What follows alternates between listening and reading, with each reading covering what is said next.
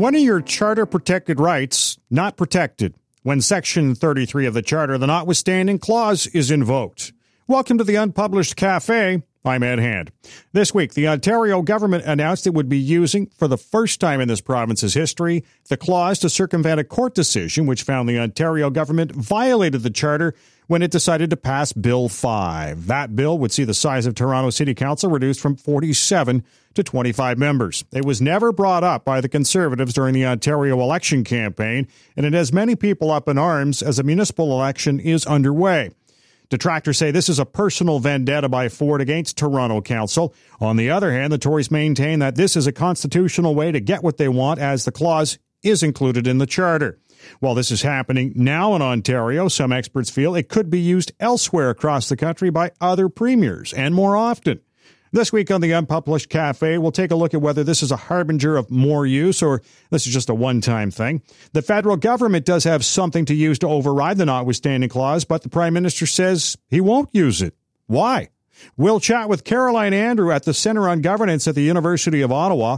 As well, joining us on the podcast, Duff Conacher, founder and director of Democracy Watch. He's also an adjunct law and political science professor at U Ottawa.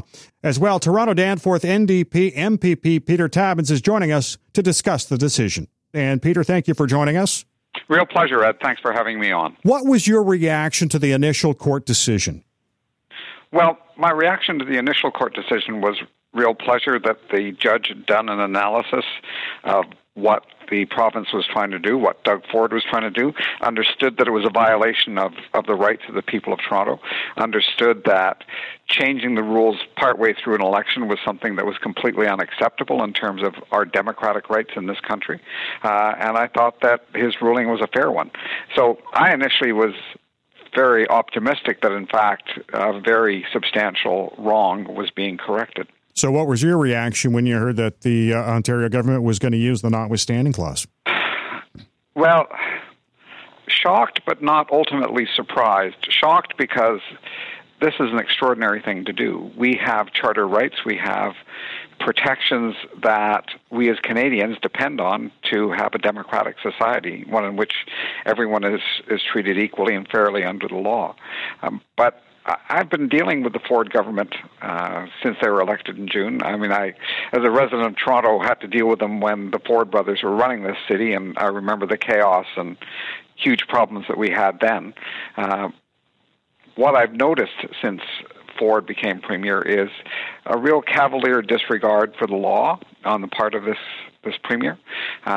When he brought forward one of his first bills in which he shut down a renewable energy contract in Prince Edward County, he effectively, in his bill, said that the law of contracts did not apply, which is an extraordinary thing, completely extraordinary thing. In his bill regarding the redesign of the Hydro One board, one of the clauses exempted the government from any legal liability should they be found to have misrepresented the facts. These are two extraordinary things. This is not a man who particularly considers himself bound by the law. And so shocked that he would use it, but not surprised that, again, this premier wouldn't really care what the law had to say. So what does this say about the rule of law in Ontario now? It's shaky. And since those initial bills that I just described came forward, I've had phone calls from journalists in the United States, business journalists, saying, "What's going on up there? Don't laws apply in your province anymore?" And so I had to explain to them the history of the Ford brothers, their relationship to Toronto, and the attitude of this premier, for whom rule of law really is not a consideration. He considers himself outside the law, above the law, not touched by the law, and clearly his remarks about the judge and about the ruling on our charter rights has demonstrated pretty fully that he doesn't think that government should be bound in any way by rights legislation, by the charter, or by any other laws that are there. Now, Doug Ford has been saying his decision to reduce the size of Toronto City Council is widely popular with Torontonians. You're there, is it? No, not a bit. In fact, setting aside my experience in my riding, if you look at publicly available polling, something like half of Torontonians reject Ford's actions attacking the elections. Certainly, I get very loud, sharp comment in my writing from my constituents opposed to this. I'm not getting messages from anyone saying, gee, you should back off and let Doug Ford be Doug Ford. No, people think that democracy should be allowed to be democracy, and that the people of Toronto, just like the people of Ottawa or Hamilton or London, should decide the shape and size of their council, not a would-be dictator like Doug Ford. Now, he has said that the reason he's doing this is because Toronto City Council is dysfunctional. And again, you are there. Is nothing getting done in Toronto? Well, lots is getting done in Toronto. I mean, it's a center-right council. What he's complaining about, and he talks about transit not getting built, which is actually false. We've had a number of transit projects go forward in the last 10 years. He talks about the housing crisis not being addressed. Well, frankly, the City of Toronto doesn't have the financial or legislative power to address the housing crisis. The problems that he is saying arise from the function of the Toronto Council actually arise much more from a failure of provincial governments to invest and act in concert with the city. So this is not a man for whom truth is a common friend. Truth is a stranger to Doug Ford. Peter Tabuns is joining us on the Unpublished Cafe. He's the MPP for Toronto Danforth and a member of the official opposition. Now, disallowance is available for the federal government to use in a situation like this, but we've already heard from the Prime Minister he won't. Should they? Should the federal government intervene? Well, I think when the charter is abused in the way that it's been abused, when it's clearly arising from the actions of one man who's carrying out a vendetta, then the federal government should, in fact, be acting to protect the interests of the people of Ontario. Now, I have real doubts that Justin Trudeau will actually do that, but I think if there's any case that's ever going to present itself saying, here we have someone who's abusing the notwithstanding clause, this is it. Are you concerned that this will become used every time this government doesn't like a court decision? And there's a few court decisions coming down the pipe, isn't there? Yes. Well, he'll use it where the charter is of consequence. So there are going to be challenges to his actions on repealing sex education, human rights-related challenges. So I would not be surprised if he used notwithstanding clause in that instance if the ruling was against his direction. There's a court case that's going to be coming up about his failure to comply with the Environmental Bill of Rights in the action he took against cap and trade. Now, that isn't something that the Charter of Rights and Freedoms would apply to, and so if he lost, that's not something he could use the notwithstanding clause to bring about the result he wants. But I don't think he particularly has respect for the courts or for rule of law. And I think wherever he thinks he can use the notwithstanding clause to overturn a judicial decision, I don't see why he would hesitate for a moment to do that. That would not be his character to hesitate to ignore the law. You know, I was a little surprised to see yesterday that actually former Prime Minister Brian Mulroney came out against such a move and actually spoke glowingly about the judicial system in Canada.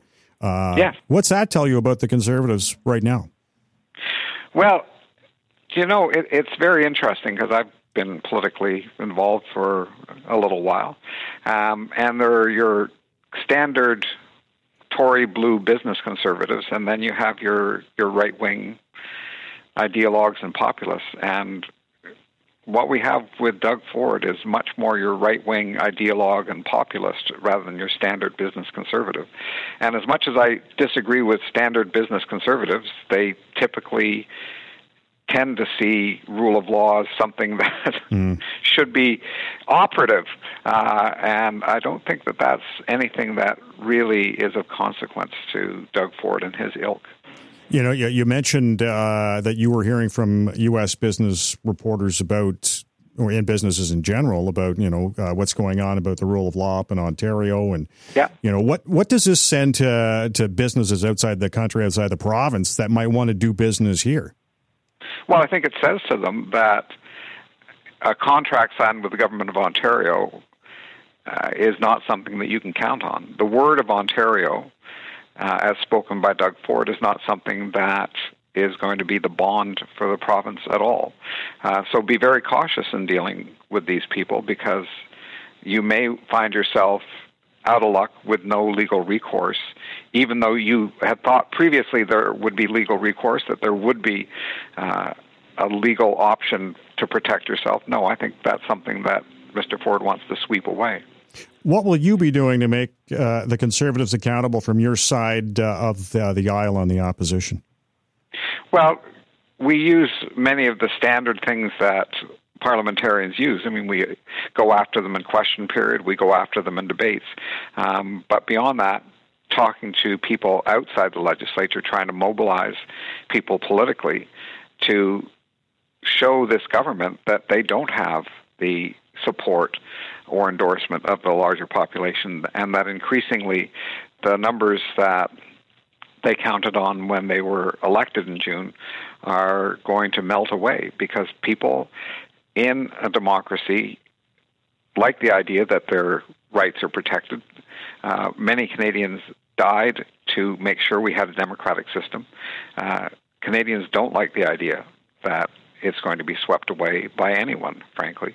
And I think increasingly as people understand that this man sees himself above the law and not interested in democratic norms, that is going to affect his electability and his popularity. Peter, I want to thank you for joining us. Ed, it was a real pleasure. I'm glad you're doing this story, and I appreciate the chance to speak to it. Peter Tabuns is the MPP for Toronto Danforth and member of the official opposition. I will point out that once again I invited a member of the government, this time Lisa MacLeod, to join us. But like the many other invitations, I received no response.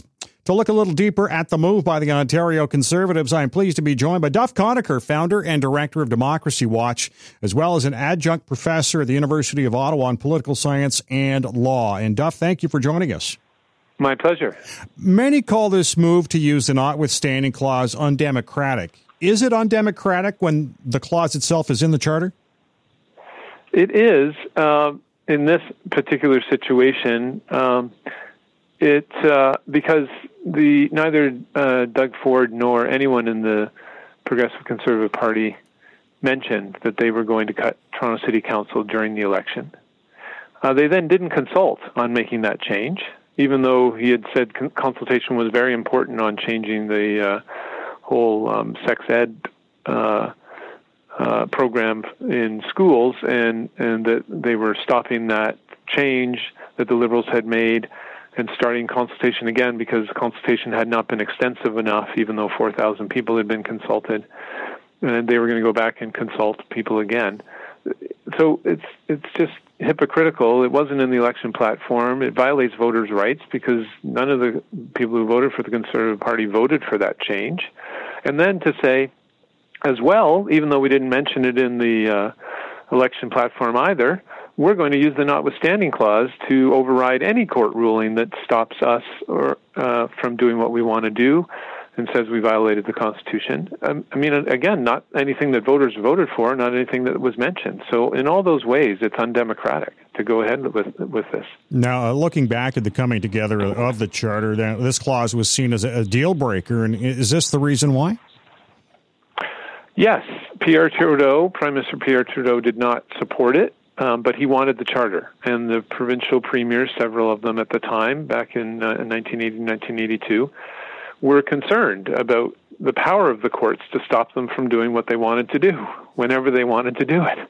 And so they insisted on this being put in. It's been used very rarely, only in 3 provinces, and the Yukon Territory once. And in those provinces, for example, in Alberta, Ralph Klein Premier went to use it a couple of times, and in the end backed off because of the public backlash.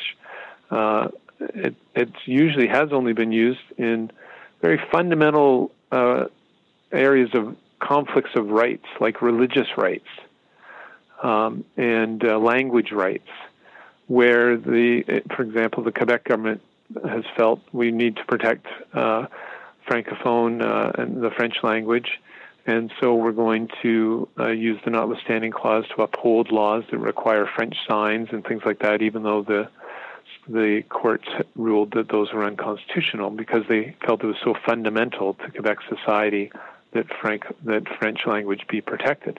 It's been in those kind of cases that governments have used it, and very rarely. So it's really unprecedented and quite dangerous for Doug Ford to use it in this case and to say he's going to use it whenever the courts find that he or his government have violated the Constitution. Well, that's what I was going to ask is what's it say about the government when it just uses a clause in a court, it uses that clause against every court decision it just doesn't like?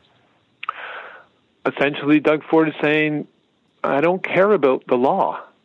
And, he said yesterday he respects the courts. No, you don't. If you are going to use a very rarely used measure to override court rulings, that's not respect for the courts. And he said, I'm elected, the judge is appointed, and we get to do what we want because we're elected. And that's democracy. That's not democracy. Democracy includes this very important concept called the rule of law, which means no one is above the law, not the premier, not anyone, especially our supreme law, the Constitution, and the Bill of Rights, our Charter of Rights and Freedoms in that is there to protect citizens from abuses of power by politicians and government officials. And so he's essentially saying, I don't care, I will use this measure to override any court ruling and go ahead and violate the Constitution again and again if I want to do what I want, whenever I want. Now, you brought up the point about Doug Ford saying, well, he was elected and the judge was appointed. Does he have a point there? Or, that judge is appointed by elected officials? The judge is appointed by elected officials.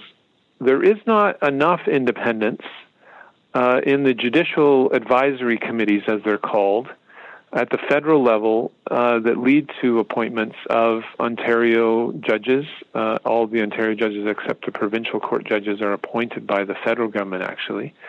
And the reason there isn't enough independence in those committees that choose people from amongst lawyers in the province who are eligible to become judges and are recommended to become judges is that the federal Minister of Justice gets to appoint a lot of the people on those committees.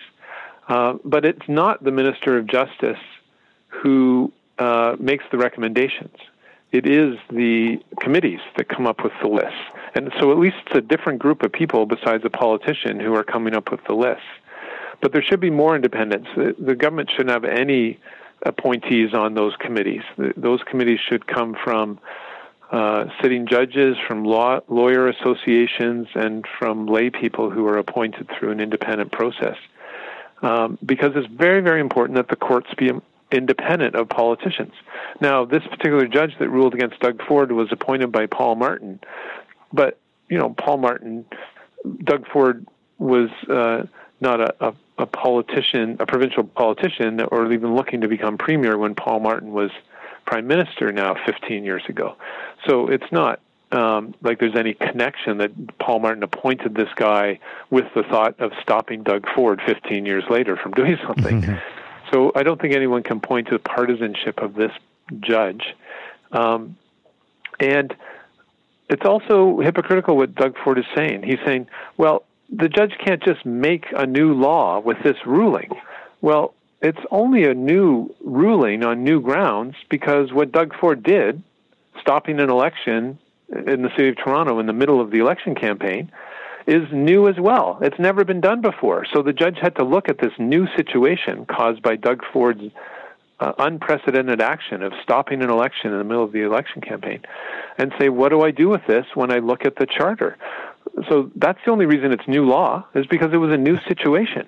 No premier has ever tried to stop a municipal election right in the middle of the election. And so, of course it's new law, because Doug Ford's law was new as well. Duff Conacher is joining us on the Unpublished Cafe. He's the founder and director of Democracy Watch, as well as adjunct professor of political science and law at the University of Ottawa. And, you know, if this continues on, do you see a real chill developing on the judiciary in this country? No, I think the judiciary will continue to issue the rulings they issue. It actually, I think, would backfire on the government, any government that says we're just going to override court rulings, because there's a political cost to overriding court rulings. And I think what actually it'll do is push judges to say, okay, I'm looking at this case and, you know, it's pretty even on both sides. I could either let the government off on this, or I could find the government violated the Constitution. I think you'll find more judges in Ontario finding the government violated the Constitution when they have those kind of hard cases before them where it's not really clear where to draw the line. And then that will mean Doug Ford will then use this notwithstanding clause more, and it will face a political cost because a lot of those cases, voters will support the court ruling. So I think he's actually shooting himself in the foot by taking this strategy and saying he'll use it again and again. Now that Ford's used it for the first time ever in Ontario, and it's been used, as you mentioned, in Quebec, Yukon, one, Saskatchewan as well, that's where Alberta had backed off. I'm wondering, are you expecting with Ford's move here that other premiers in this country could do the same thing? It depends on how much pushback he faces, and we'll see what Conservative MPPs do especially. I think they should really look to the lesson in Alberta, where the government proposed it and backed off. There were protesters at the opening of the legislature today protesting Doug Ford bullying the province of Ontario with this, saying he's going to violate the Constitution. So it'll depend on the pushback, I think. Mm-hmm. And I could see one possible candidate currently that's running in the Alberta election, Jason Kenney, kind of having that same attitude because he comes out of the Harper Conservative government federally, and there were a lot of clashes between the Harper Conservatives and the courts, with Harper criticizing the Chief Justice of the Supreme Court at one point, completely unjustifiably. So that's one. It seems like, just from looking at how he's acted so far, Maxime Bernier, if he happened to win the next election with this new party that he's saying he's going to start, would be another person that would take that kind of attitude, that he gets to do whatever he wants whenever he wants. But I don't see other leaders right now across the country taking that attitude or showing any kind of sense that they believe the courts should be disregarded just because they disagree with them. Is this a position now where the federal government could use disallowance, and do you want them to? No, I don't think the federal government should do it. It was a measure put into the 1867 Constitution, hasn't been used in 75 years, and it was there essentially because the founders, especially John A. Macdonald, felt we really need to have a centralized government with most of the power in the federal government because it's going to be difficult to hold the federation together if we allow the provinces to go off and do what they want. But the country's changed since then very much, and the provinces have much clearer jurisdiction over what they have power over. And the courts have ruled on all sorts of cases in terms of federal and provincial powers under the Constitution, and it's pretty well established what the feds are allowed to do and what the provinces are allowed to do, except with new industries that come up that weren't anticipated in 1867. And so for all those reasons, the federal government, I think, should not... it would just be as bad as what Ford is doing, for the federal government to step in and say, we're going to use this thing that's never been used in the last 75 years just because we don't like what Doug Ford's doing. Now, this is the first time it's used in Ontario. We mentioned about 15 times Quebec, Saskatchewan, and Yukon. Now, I'm wondering, did the provincial governments that used the notwithstanding clause, were they impacted at the ballot box in the next election? The ones that used it? Yeah. No, generally they were standing up for something where, like French language rights in Quebec, right? You have a majority of the population is French speaking, so they were defending what the majority want, and that's why Doug Ford is also on shaky ground. Majority voted against the Conservatives. They only received 40% of the vote. Only 58% of voters turned out. So it's really only 23% of eligible voters actually cast a ballot in favor. And so this kind of action is quite dangerous, I think, for a party that has such a low level of support that gave them their majority. Duff, I want to thank you for joining us. My pleasure.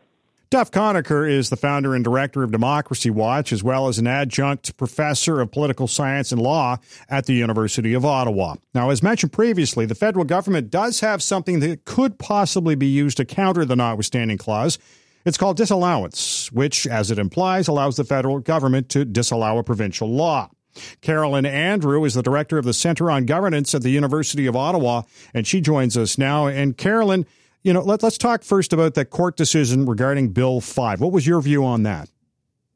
Well, I thought it was a good decision because I think it's the decision to cut the council has just put the elections into a terrible mess.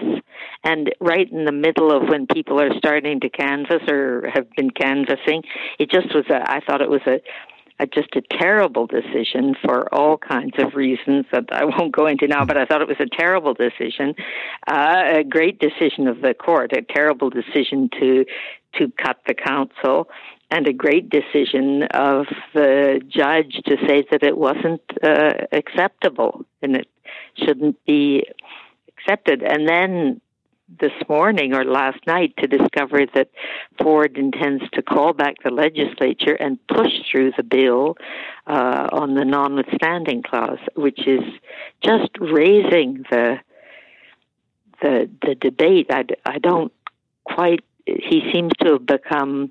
I suppose there are reasons why he's become sort of adamant that he wants to show that it's the government that decides and it isn't the lawyers and all those fancy guys.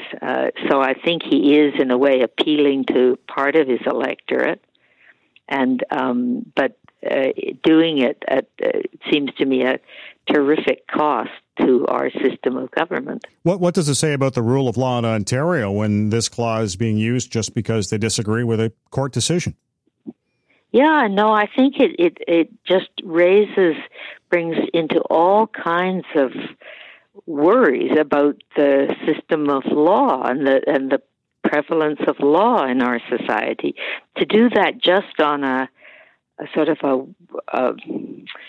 a decided just to push, I'm going to push because this is what I want and I'm the big boss, is I think just a profound misunderstanding of our system in Canada. But as I also said, I think it is appealing to part of his electorate. Now, as I mentioned, disallowance is something the federal government has the option of using. Is this a circumstance where it could be used, or do you think because it's so old, it wouldn't be?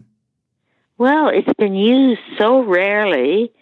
It will be interesting to see, because I think one part of this whole background is a fight, sort of a political fight between Conservative Ontario and the federal government.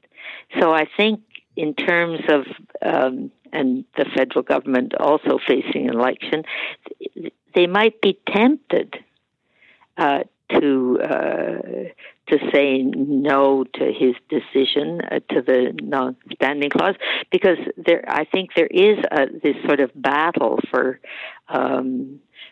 the popular vote, for Ford to win the next election big, but I think he'd also like to have something to say about defeating the Liberals and the federal Liberals. So it's sort of crazy because it's not about the same level of government. We're not talking federal.